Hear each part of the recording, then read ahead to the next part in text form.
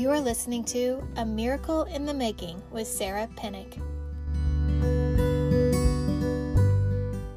A long time ago, and in a land far away, I was in high school. This is the time period my children lovingly refer to as the Stone Ages. I was a very shy person. In fact, truth be known, I still am. But back in the day, I was horrible at meeting and interacting with people. Luckily for me, I had a best friend that could talk an ear off an elephant. So I would just hide behind her and pray that no one would notice.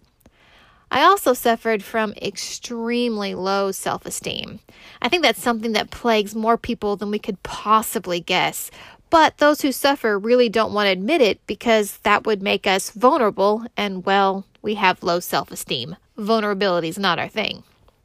I was afraid to let people get to know me because I was afraid of what they would think. I was afraid to be noticed because I was afraid they would just notice all of those bad things about me that I thought.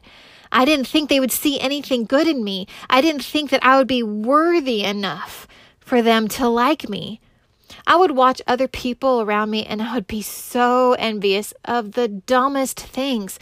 And I would say things to myself like, why can't I have a nose like she has? Or why can't I be as pretty as she is? Or why can't I have clothes like those? Or why can't I be as talented as they are? And why can't I be as charming?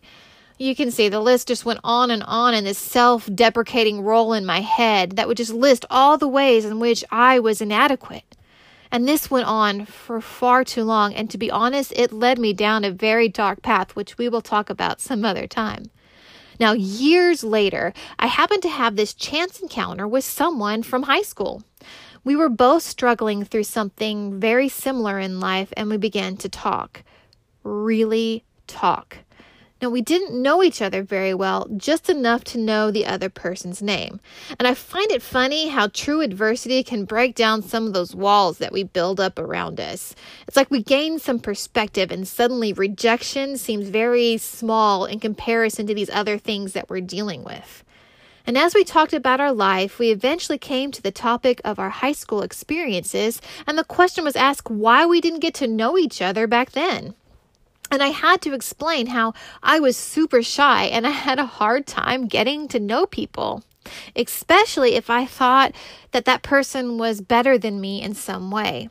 I figured I wasn't good enough, and she was shocked. Apparently, I covered up my shyness and low self-esteem so well that she was actually too afraid to get to know me because all of that stuff inside me came across as being judgmental, as if I thought I was better than everybody else. She thought I wouldn't like her. See, I was jealous of how she looked. She was jealous of how I looked, etc. And I thought to myself, how dumb. We could have had a great friendship back then, but we both let our insecurities dictate our decisions. One of the biggest traps we as human beings can fall into is this trap of comparison. God did not make one person better than another. Let's let that sink in for a minute. No one, and I mean no one, is less than someone else in God's eyes. He made us equal. He made us in His image. We are formed by the same standard. Our founding fathers were even wise enough to write this in the Declaration of Independence when they said, "We hold these truths to be self-evident that all men were created equal." Now, I love the self-evident part because they're basically saying, come on, guys, it's so obvious. We shouldn't even have to explain it. It's, well, self-evident. Unfortunately, however, we are not getting the message because there is a lot of inequality in the world around us. But this, make no mistake, does not come from God. We were called to love one another regardless. We are called to help each other. And yes, sometimes this has to be in the form of tough love by laying down some boundaries, but it is love nonetheless. Love is what should motivate us in all the things that we do. Love for others, love for God. But yes, people, it has to include love for ourselves. See, I spent years and years, and I mean it, years and years and years, just trying to prove myself to everyone around me. Not because I wanted them to think that I was better than they were, but because I wanted them to accept me and think of me as being worthy. I just wanted to belong. And so I gave and I gave and I gave until there was absolutely nothing of me left to give. I would like to clarify, though, that giving of oneself is noble. It's a godly thing to do. The problem comes when you do not allow yourself to be filled back up because you do not feel worthy enough to receive. And simply put, without receiving, there can be no giving. You will be a well run dry. And that is what I was, a dry well. And sadly, this was not because I didn't have people around me that were willing to pour into my life, nor was it because God was somehow absent. No, this was a result of sheer and utter nonsense on my part. I did not want to receive because I did not want others to think less of me. I did not want them to see me as being weak. I did not want them to see me as being pathetic, because if they saw me as weak, they would see me how I truly was, which in my mind was unworthy of anything good. Do you know how many times I didn't ask for prayer when I truly needed it, or ask for help when I needed it more than I could express? There's way too many times for me to count, all because I didn't want them to think less of me. How stupid is that? I mean, honestly, it is dumb. And if I'm going to call a spade, I'm just going to have to admit it was pride.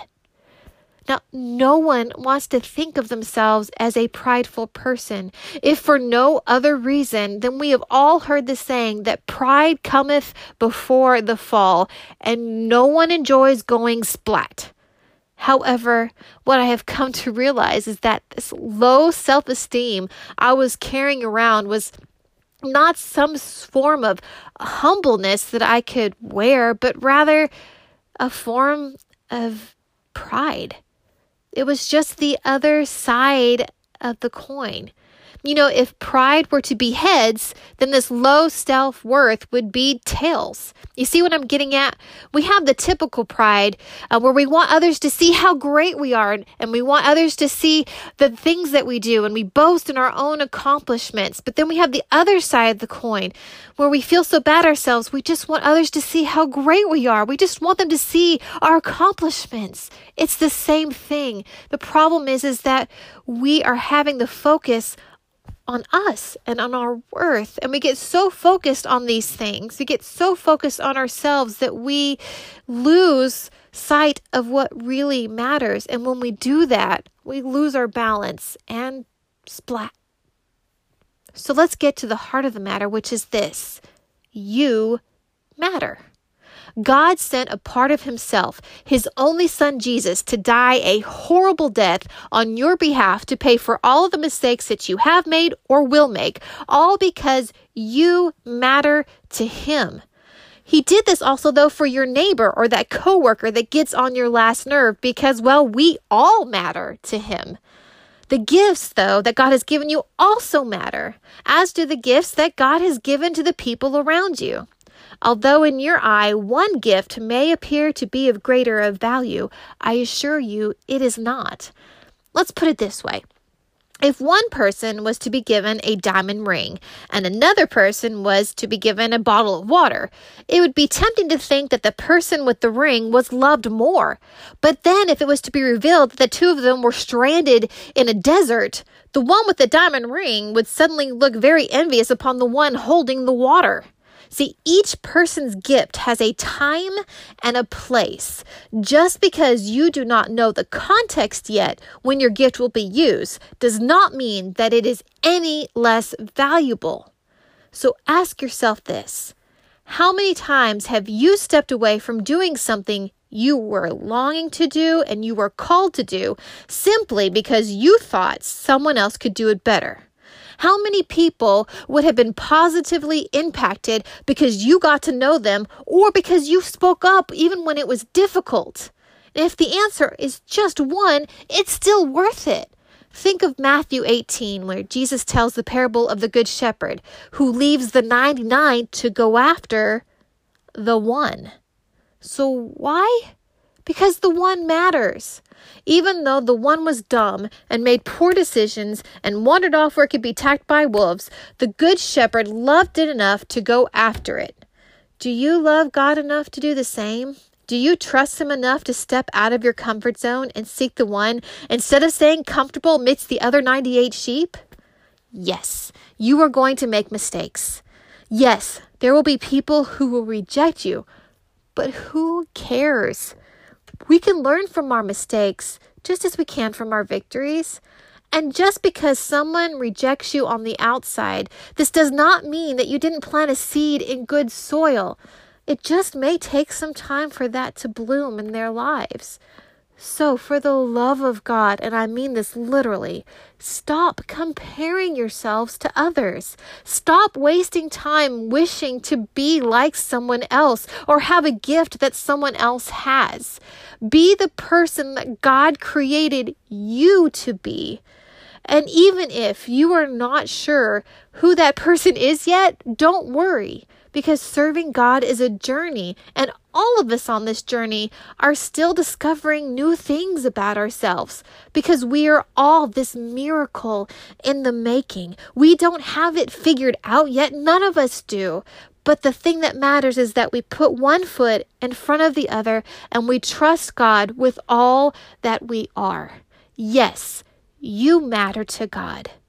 You can make a difference in the world around you. You are valuable. Realize that. Wake up and get to work, because whether you want to admit it right now or not, the world needs you.